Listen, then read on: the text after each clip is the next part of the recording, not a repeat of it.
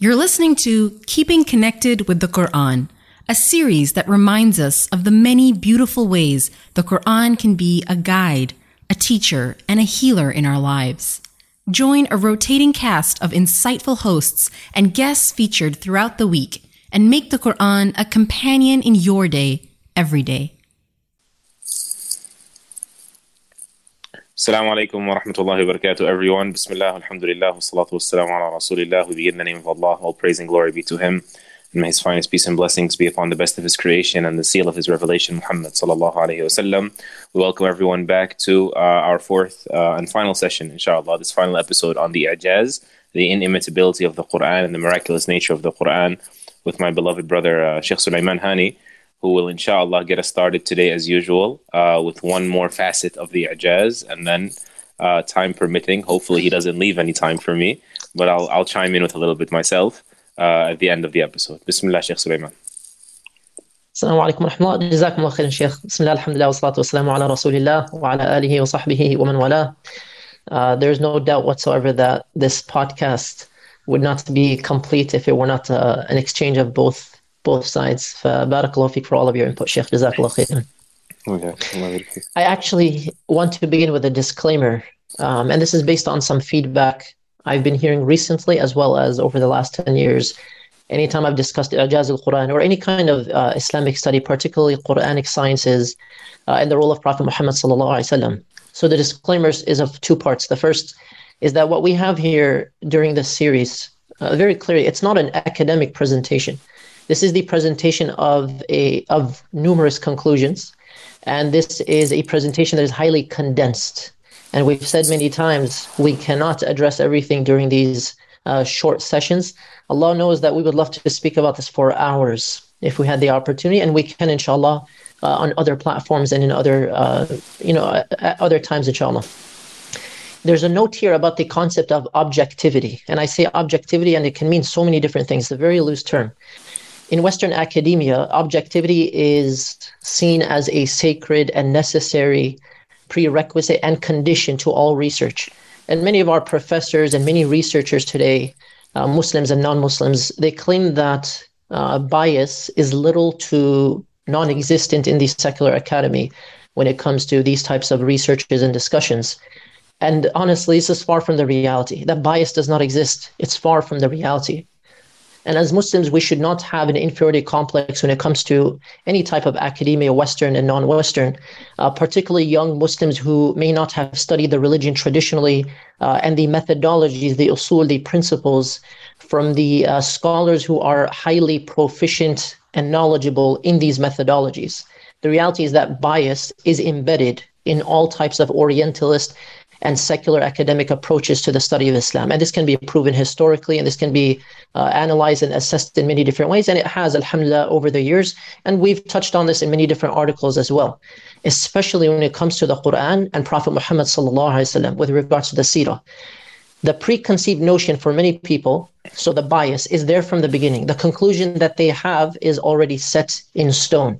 So they start to, thereafter, look for any type of sign, anything that is even weak or fabricated as a source to reaffirm what they already believe. And this is why you find many people with very clear inconsistencies and contradictions, because they started out with their conclusion that they reject the Quran.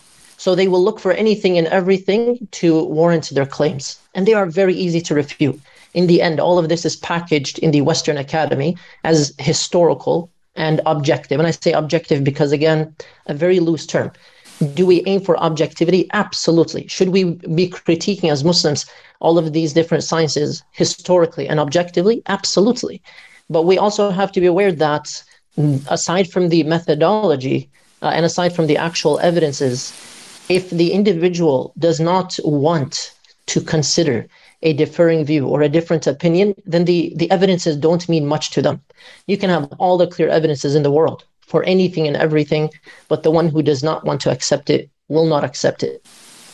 When it comes to Ijaz al-Quran in particular, alhamdulillah, this is a topic I've studied and I've discussed for over a decade with many Muslims, with doubts, without doubts, with many non-Muslims, with many of my professors, with many atheists as well. And I've studied this in the East, in Jordan. I've studied in the West at Harvard and other places. And I cannot count the number of times I've heard Muslims in Western academia, old and young, claim that our arguments for Ijaz al-Quran are easy to refute, or these claims are pre-modern. Why are you using the claims that people discussed 1,000 years ago? As though the modern arguments are more sound or more advanced. When we talk about the Ijaz al-Quran claims, and I believe Sheikh Muhammad has a lot of experience in this as well, we've critiqued and we've studied for the sake of wanting to know for ourselves that this is true. And you can look at all of the modern and postmodern arguments of non-Muslims, Orientalists, Muslims within the 40 complex, and anybody else who studied Ijaz al-Quran and started to try to poke holes or to make skeptics of people. And we are very skeptical in our approaches in general as human beings. The truth is that these modern arguments themselves are the biased ones, and they are very easy to refute. And I say this with full confidence. Do I necessarily agree with every single historical claim of Ijaz found in all of the texts? No, not necessarily. And I objectively studied Ijaz al-Quran from every angle so that I know for myself that my iman is built on something intellectually sound. So we are not advertising and facilitating any kind of blind faith here in our discussions on the miraculous nature of the Quran. This is a very sensitive topic and a very foundational, crucial topic for the faith system and faith evidences for many people around the world, 2 billion Muslims and counting. And the implications are for non-Muslims as well. And I found with all of the different researches in all of the studies in Western academia, that there is nothing at all. There is nothing at all that undermines the foundational belief itself. There are discussions historically on different matters, but it is not something that undermines the conviction of belief in the Quran. So there is no shame whatsoever. And I say this very clearly so that it is not misunderstood. There is no shame whatsoever in our approach amongst Muslim audiences and non-Muslims as well, through different Muslim platforms, because this is not a secular academic paper that we are discussing here. When it comes to the confidence and conviction of stating very clearly and very frankly that the only epistemologically sound conclusion is that the Quran cannot be from anyone except Allah subhanahu wa ta'ala. This is not based on blind faith, but blindness can certainly prevent a person from seeing all of the clear evidences as truth. May Allah subhanahu wa ta'ala protect us from these types of inferiority complexes that prevent us from proper research. Again, I know this sounded like a very odd tangent or disclaimer to begin with, but it is important as part of the context on the discussion of Ijaz al-Quran and Quranic sciences and any Islamic sciences in general. Now, we previously discussed different types of Ijaz al-Quran when it comes to the literary miracle. We discussed the Prophet ﷺ, the myth of human authorship. And I'm not going to go in depth into any one particular facet of Ijaz, but I want to list once again some of the different facets that can be touched upon. The Quran is a book of guidance, Hudan lil Muttaqeen. It is a book of guidance, so therefore, part of the Ijaz of the Quran is that it came from a source, from Prophet Muhammad sallallahu alaihi wasallam, who could not have had these types of answers, and no human being could have. And it provided the foundational answers for all of the crucial questions of humanity. A book of guidance for people who have a connection to God, who are God conscious. The questions of why do we exist? Who is God? The names and attributes of God, which can philosophically and logically as well be discussed. And this is a separate discussion. And theologically, to see that these are actually the most sound and intuitive understandings of God, even historically. You look at the Quran and you find the nature of life and death and details of what happens after you die. These are very crucial questions for human beings. The question of the day of justice and reward.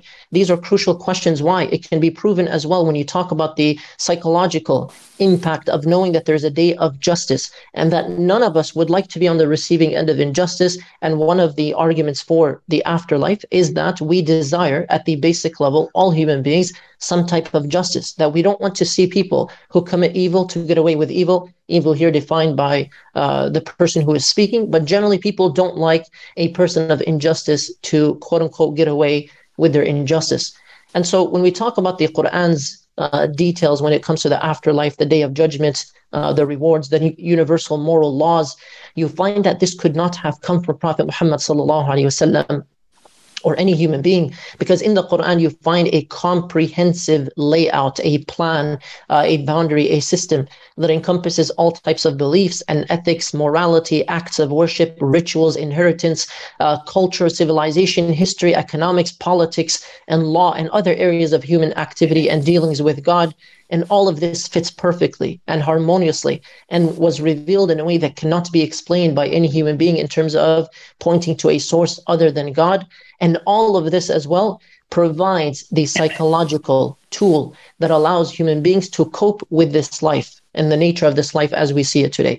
And you can see and you can look at a number of psychological researches and find that when people have some belief systems, and we have here examples, belief in a higher purpose, belief in objective morality, belief in life after death, compensation, reward, and so on and so forth, it helps people to cope. Their perspective and perception of God when it comes to suffering helps them to cope. And this is based on a number of secular and religious studies as well. So the Quran provides all of that. Allah subhanahu wa ta'ala did not just give us a book of guidance for one small facet of life, but rather it is comprehensive and it is embedded in all human activity. Within the Quran, you find knowledge of the unseen. And this has so many different facets to it. إخبار عن الغيوب, as some of the scholars of the earliest generation stated. So you have yet undiscovered knowledge. You have predictions of the future, the Roman victory, which could not have been known. You have the prediction that Abu Lahab would die upon kufr. And this is not a small thing to take into consideration, the fact that many of the elites of Quraysh became Muslim at the conquest of Mecca. The conquest of Mecca was also a prediction in the Quran. The preservation of the Quran as well. And this is important to consider in light of many discussions, again, in Western academia and other places around the world when it comes to the preservation of the message. إِنَّا نَحْنُ نَزَّلْنَا الذِّكْرَ وَإِنَّا لَهُ لَحَافِظُونَ. This is a promise from Allah subhanahu wa ta'ala, and it was clearly fulfilled. When you look at the knowledge of the natural world in the Quran, you find that it could not have come from a human being. The knowledge of the natural world, and I use this phrase very, very cautiously, we don't want to follow the trend of the quote unquote scientific miracles of the Quran that sometimes is actually stretched, sometimes it's not a strong foundation. And this does not imply that science and Quran or science and religion are two different things, because religion includes everything and science is an attempt to explain the world around us, but science as a tool is very limited as well. We can say that the Quran explains many things about the world around us, but the Quran is not limited to materialism, nor is it limited to empiricism. The Quran extends beyond science. There are many things in science today that are believed as facts or theories, and they may be replaced tomorrow or in 10 years or 20 years, particularly when it comes to physics and the universe around us. You find that in the 1900s and 1800s as well, many different theories were established and discussed in different fields of science, and they were replaced within decades. They were replaced in the last few decades as well, and we are still exploring the world around us. However, this does not mean that the Quran, although it is not intended to be a science textbook, does not explain the world around us. It does. And when the Quran explains the world around us, we have to recognize that extends beyond what science is actually able to tell us. So if the Quran tells us about the createdness of the universe, we believe this is a fact. If science has not yet caught up, that's fine with science, but science has time to catch up. And we recognize within the Quran that Allah subhanahu wa ta'ala discusses things that no human being could have known at the time, such as the concept of embryology and the development of the fetus and so on and so forth. That's not something that humans knew with such detail and accuracy at the time. We find the Quran discusses the natural world around us when it comes to the discussion on jinn. So jinn, for those who do not know, an entity that we believe in that is not a human being but also has free will. We cannot see them in their natural form with our eyes. There are believers and disbelievers amongst them, and factoring that into the world and believing in jinn as well would actually help many non-Muslims as well understand many other things that are happening in the world today when it comes to different types of psychological disorders. And this is a different discussion, of course, when it comes to marriages and relationships, when it comes to evil in the world, belief in black magic, and so on and so forth. May Allah protect us. All of these are things detailed in the Quran. They are about the world around us, and yet science is not able to explain these things. Science is not for everything.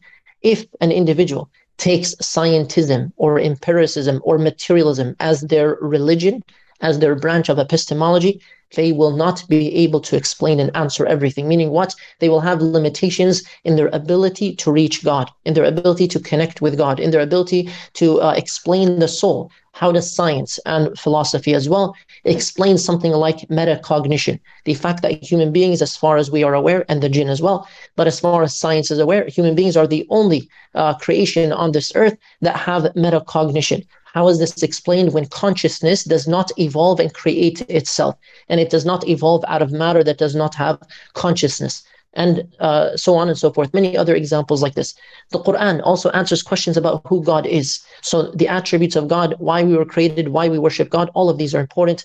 The Quran explains the impact, or rather has an impact on the hearts, on the minds intellectually. This is an intellectual faith, and on the bodies as well when it comes to shifa, when it comes to healing. When it comes to the impact on the hearts, a number of studies in many different universities, and this is through many different psychologists and psychotherapists as well who are interested in this area, have found that the Quran does have a positive impact on the mental health of those who listen to it, those who study it, those who recite it, and those who reflect on it. And you can search for these studies. They are, alhamdulillah, a dime a dozen. You can find them everywhere. But this is not in and of itself the only proof for Ijaz al-Quran. The Quran is preserved as promised, and you cannot find this with any other scripture claiming to be from God. They were modified and corrupted throughout history. You find that the Quran is preserved. And you find that the Quran came from an authentic, trustworthy, honest source, Prophet Muhammad ﷺ, with an unrivaled Arabic composition, theology. And consider this, in 23 years, all of this from one source, from one place. Theology and philosophy and history, anthropology, psychology, sociology, literature, physics and biology, the world around us, amongst other fields, from Prophet Muhammad ﷺ, an unlettered man in the middle of a desert in Arabia. Consider the impact of the Quran on the world as well, on society as well. Now, there are many different facets to Ijaz, and I urge you, those who are interested, to read into it further and to listen to more in-depth lectures if that's what you're looking for as well. But I want you to consider now, for the sake of time, I have just a few minutes, inshallah, I want to mention the knowledge of the unseen. So in Sheikh Muhammad's series on the proofs of prophethood, this was something that was discussed as well, and this is found in the Quran too. Prophecies of the future. If you look at and you study historically and objectively for Western academia, if you study the concept of prophecies throughout history, you find that all it takes to disprove that a person is speaking the truth or has some kind of knowledge from God about the future, all you need to do is see very clearly an evidence that their prophecy was not true. It did not manifest as they claimed. So many people claim the end of the world. EOW, for example, end of the world is very common, that the world will end on this year. And you find many evangelicals and others also had such claims, and they benefited from their followers. You find Isaac Newton as well, who believed the world would end in year 2000. You find others who thought the world would end for certain types of reasons, and they came up with prophecies, and they were not true.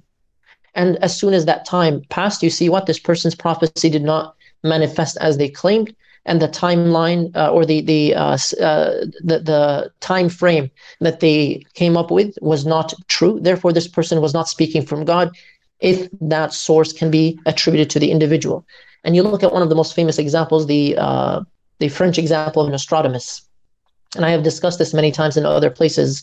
The conclusion of most of the writings attributed to Nostradamus, the conclusion of many French academics and others, is simply that they are untrue. And many have been disproven, many have passed in their time, many were actually fabricated and attributed to him, many were mistranslations of the language itself.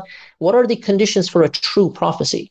Some of the conditions: the prophecy has to be clear. You cannot say the red will overtake the blue, and then suddenly 100 years later someone said, wow, Sulaiman said the red will overtake the blue, and now you see the people who are wearing red, they beat the people with blue. He spoke the truth. He knew this was going to happen. That's too vague. It has to be clear. There has to be a time frame, if applicable. There has to be a source that is truthful. So the Prophet Muhammad ﷺ, the voice of the Quran, is consistent in its accuracy. There has to be consistency in the source. So always proven true, not once or twice, on every occasion. Every prophecy in its time frame was proven to be true. The prophecy has to be preserved. So the preservation of the Quran as well. And the most important thing, it has to be fulfilled.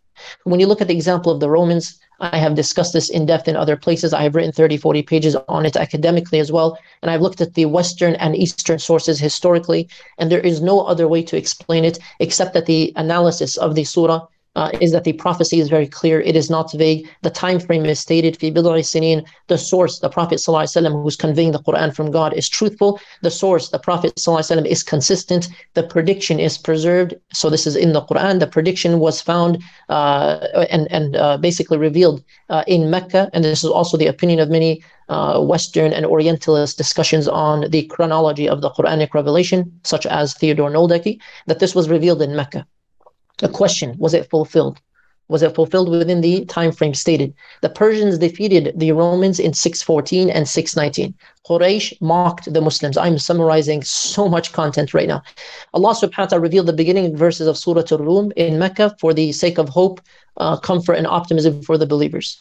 And you find here the prediction required up to 9 years, so no more than 10 years. From years 623 to 628, it must be fulfilled. The Battle of Badr took place in year 624 within this time frame. And multiple victories took place for Heraclius and others from 622 to 628 within the time frame. Which of these battles was the Quran referring to? We might not know the specific battle. But all of these battles took place within 622 to 628. These were victories for the Romans. The prophecy was very clear. It was dated and it was consistent. And you find again amongst Western historical sources, and it does not have to be Western, but in this case, many Western sources as well, basically discussing the victory of Heraclius and the destruction of some Zoroastrian temples and others belonging to the Persians, the Sassanid Persians. And basically this brought back the Romans to victory. And this gave them rise once again. This is one shortened, condensed example. And yes, there are many modern publications and discussions, academic papers published on this topic that need to be discussed, perhaps in a different place at a different time. They will be addressed, inshallah, in the series as well. But in short, we do not base our entire belief system that the Quran is from God on this one discussion. This is one of many things you consider. I'jaz al-Quran cannot be limited to one facet. I'jaz al-Quran, the miraculous nature of the Quran, everything must be considered in order for a person to fully understand. It is overwhelmingly true. It is overwhelmingly clear that when you consider all of these different things together, you cannot explain the Quran as coming from a human being or any group of people or even the devils or anything like this. The Quran cannot be explained in terms of its authorship or pointed to in any other direction other than saying this is from God. And if you believe that there's something more sound, if you believe that there's something that proves a greater guidance, then as is mentioned in the Quran, قُلْ فَأْتُوا بِكِتَابٍ مِنْ عِنْدِ اللَّهِ هُوَ أَهْدَى مِنْهُمَا أَتَّبِعْهُ إِن كُنْتُمْ صَادِقِينَ. Bring something more truthful. We will analyze it. We will assess it. If it is more true, we will follow it as well. We are all searching for truth. Truth with a capital T. Despite living in this postmodern world where there is no truth with a capital T, we say very clearly, the Quran, very obviously, very clearly, for the one who is studying sincerely and objectively, is from God. It is for all human beings. It is the final message. We look to it for guidance. We look to it and we study it. It is an intellectual tradition. It speaks to our intellect. It speaks to our emotions. It speaks to our psychological selves, and it speaks to our spiritual guidance. We ask Allah subhanahu wa ta'ala to allow us to see the truth as truth and to follow it, and to allow us to see the falsehood as falsehood and to stay away from it. And we ask Allah subhanahu wa ta'ala to allow us to fully understand the concept of I'jaz al-Quran so that we can have this very sound, strong foundation that is not shaken by anything else. Allahumma ameen. And Shaykh, I will pass it on to you. Barakallahu feek. Jazakallah khairan, Shaykh Sulaiman. Ahsan Allah ilayk. Allah yazzak. May Allah further honor you and empower you. And I think you've teased me out of my topic. It was very tempting, and I think I failed. I think I'm going to, inshallah, conclude this program with some highlights on what you've said, actually, that's something that really spoke to me. And maybe it has a little bit to do also with the fact that I began my journey of I'jaz, or studying I'jaz, with the scientific miracles, as you pointed out, and I may have alluded to a little bit last week. And then I realized with time that this can't be it. You can't measure an absolute truth with something that is theory, that's fundamentally flawed. And at the same time, it can't be that the most powerful proof regarding the truth of the Quran was only realized 1400 years after the descent of the Quran. And when you discuss the issue of lost knowledge, that was a new beginning for me.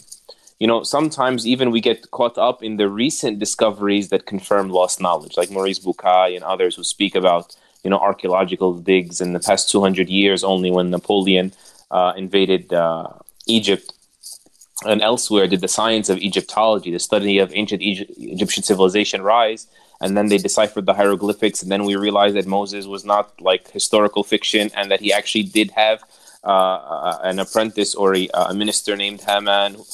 All these different discussions, as profound as they are to us, because they're fresh and new things always have a sparkle, sometimes a deceptive sparkle. We need to realize that the moment the Quran came down, its accuracy on lost knowledge was already enough. And this is something we may overlook. Like, for example, historians mention the chapter of Surah Yusuf, the chapter on the story of Joseph, peace and blessings be upon him. Allah, the Most High, says that in this story are signs for those who ask. And Allah says, before we revealed this to you, in kunta min al-ghafilin, you were like everyone else, you were among those that were unaware. It was said among the reasons for revelation that a group of the scholars of scripture, the Jews, told them, go ask Muhammad how the children of Israel, the Israelites, ever wound up in Egypt anyway. And they thought this would be, that's it, the killer blow to the message of Muhammad sallallahu alaihi wasallam. And so they come to him and they ask him this question: hey, if you know about lost nations, you know about lost knowledge, perished civilization, how did Joseph wind up in Egypt? And instead of answering them with a one-liner, he recites to them 110 verses. Or switch over to Surah Al-Kahf, for example. They say, ask Muhammad about Dhul Qarnayn, this famous historical conqueror, this mighty conqueror that knowledge about him has pretty much diminished and deteriorated over the years and over the centuries and perhaps millennia. The Quran, the way it answers it, I just love this verse. The Quran says, وَيَسْأَلُونَكَ عَنْ ذِي الْقَرْنَيْنِ, they ask you about Dhul Qarnayn, قُلْ سَأَتْلُو عَلَيْكُم مِّنْهُ ذِكْرًا, I'm gonna tell you about Dhul Qarnayn. He informed them of everything they know with surgical accuracy that no one could have known. And then he increased on it. He informed them of what they didn't even know about Dhul Qarnayn. And that is why the Quran said about the issue of it being enough at the time of the Prophet sallallahu alaihi wasallam. Allah says, أَوَلَمْ تَكُنْ لَهُمْ آيَةٌ, is it not sufficient of a sign? أَنْ يَعْلَمَهُ عُلَمَاءُ بَنُو إِسْرَائِيلِ, is it not enough of a sign that the scholars, the foremost experts of the children of Israel, of previous scriptures, recognize that he is a prophet sallallahu alaihi wasallam? And even historically, they did not even deny that he was a prophet. When he answers these questions for them, when the Prophet ﷺ told them, will you now testify anni nabi, or annani nabi, that I am a true prophet from God, I'm an honest prophet? They didn't say no. They said, nashhadu annaka nabiyyun lil ummiyin. They had to find a way out. So they said, you are a prophet. They couldn't say no. And eat their own words, because their questions were, if you know this, you're a prophet. And he keeps answering and answering and answering on many different occasions. It's not like one narration that I'm reading to you that its reliability can be challenged. They said, we testify that you are a prophet for the illiterate people. And that one statement speaks leaps and bounds about the subject. Number one, they conceded he was a prophet. Number two, the only way they could avoid not following him and say that you were particular to your people, the people of Arabia, that was their only outlet, their escape mechanism. And then they called his people of Arabia al-Ummiyin, the illiterate people, because that is where he came from, a place where there is zero access, zero literacy pretty much, that he could not have known any of this. And that is why in the Quran, for example, when Allah Azza wa Jal speaks about details that exist in the previous scriptures, he says, لِيَسْتَيْقِنَ الَّذِينَ أُوتُوا الْكِتَابِ, so that the people who receive the book may have yaqeen, may have certainty, meaning there is more than enough for the contemporaries of Muhammad sallallahu alaihi wasallam in the 7th century to recognize for certain, istiqan, for certain that he was a true prophet alaihi salatu wasalam. And one thing that I read that was extremely interesting about this issue of lost knowledge, they say, and this is something that was also a new beginning for me, that I was very mesmerized, and rightfully so, though this is not like the science one, but about the prophecies regarding the future. They are beyond denial because of, like you said, always being consistent, always being specific to the end of it. The predictions, if you will, or the tellings of the past, it can be argued that this is more profound than the tellings of the future. Because even if you were to say something very specific even about the future, not just blue conquers red, or you had red conquer blue. It's an election year. It might matter. But this issue could be fulfilled for the sake of making the predictor sound right. You know, they say a king will be born whose name is who will fight here, right? As difficult as that is, it's more imaginable than a lost fact that you can't meddle with. You can't actualize deliberately, choreograph later on.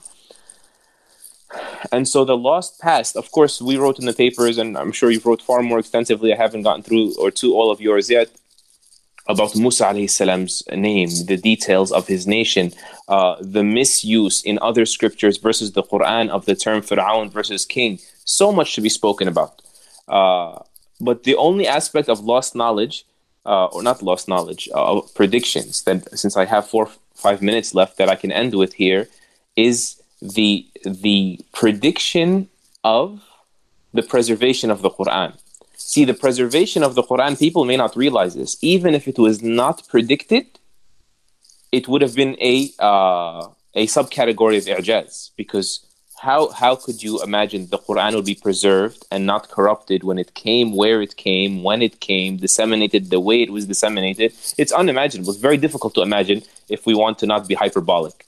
And Jazakallah khair for the intro. I think the important intro that you started with today about us saying this in verbal form, we are, of course, going to be trying to condense, and so we may not choose the most appropriate words sometimes, and that's why an objective person would not hold us to the letter of our spoken words, especially when they have the written forms, to be more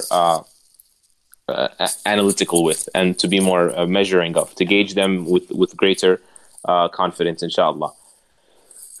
So imagine that the unlikelihood of a book that was taught not in a sit down, it's not a line or two, it's a book that was taught to people over 23 years. This book was taught in segments. No one person would receive it at once.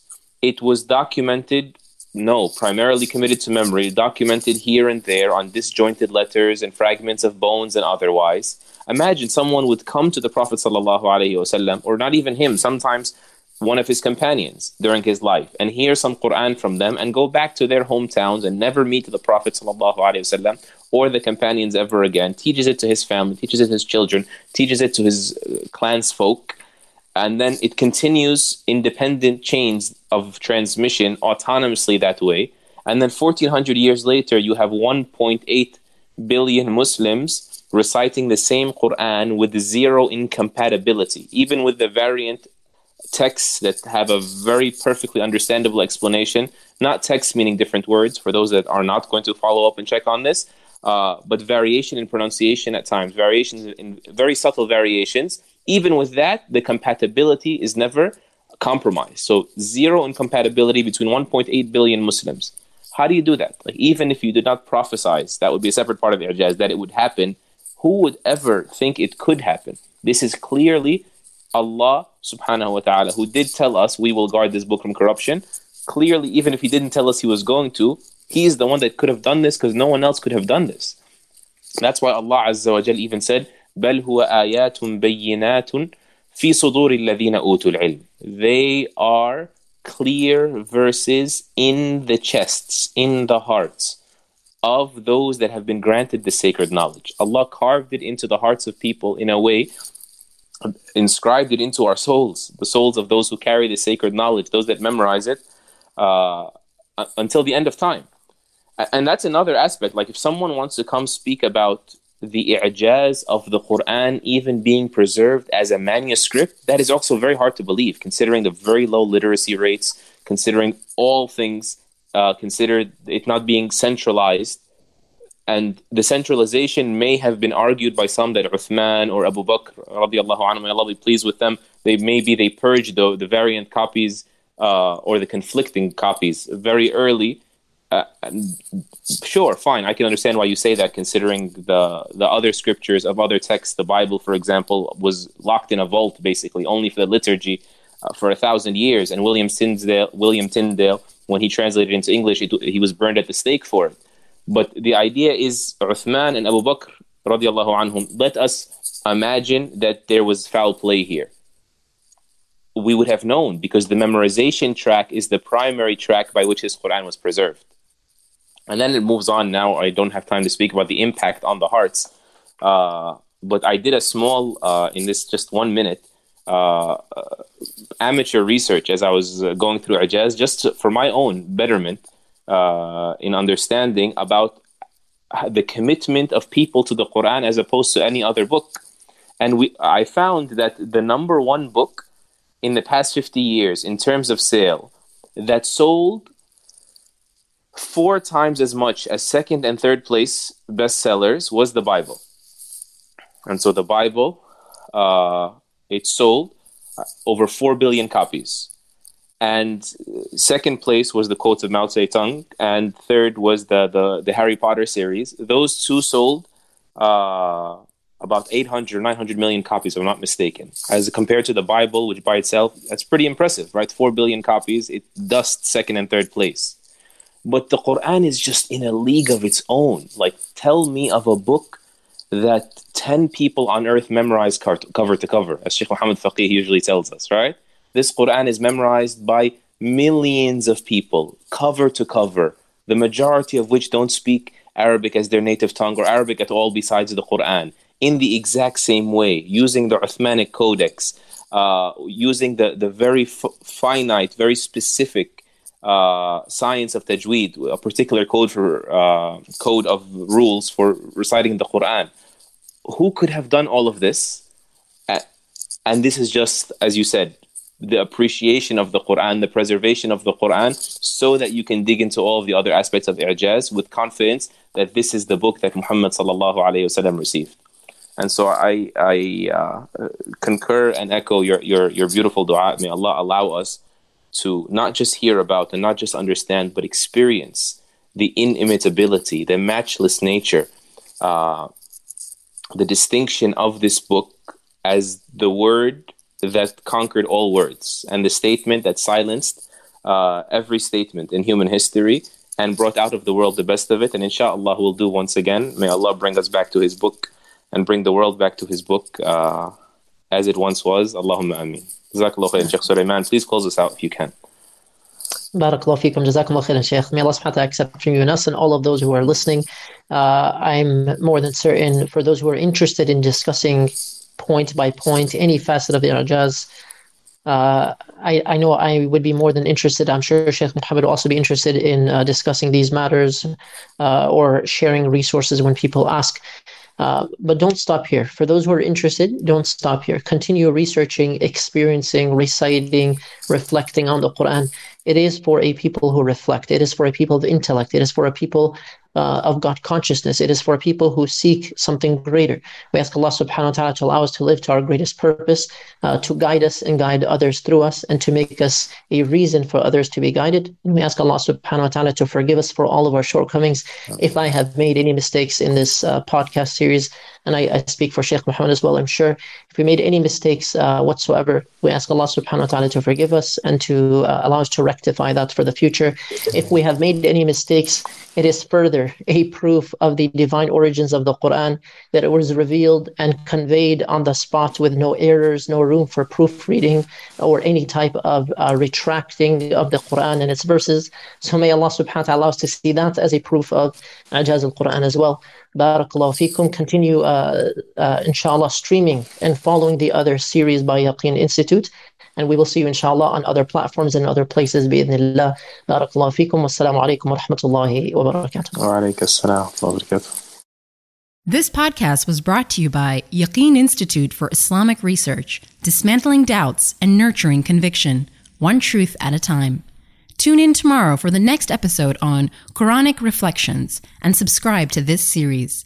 If you like this episode, you'll love our other content. Visit yaqeeninstitute.org or download our app from the App Store. Until next time, this has been Keeping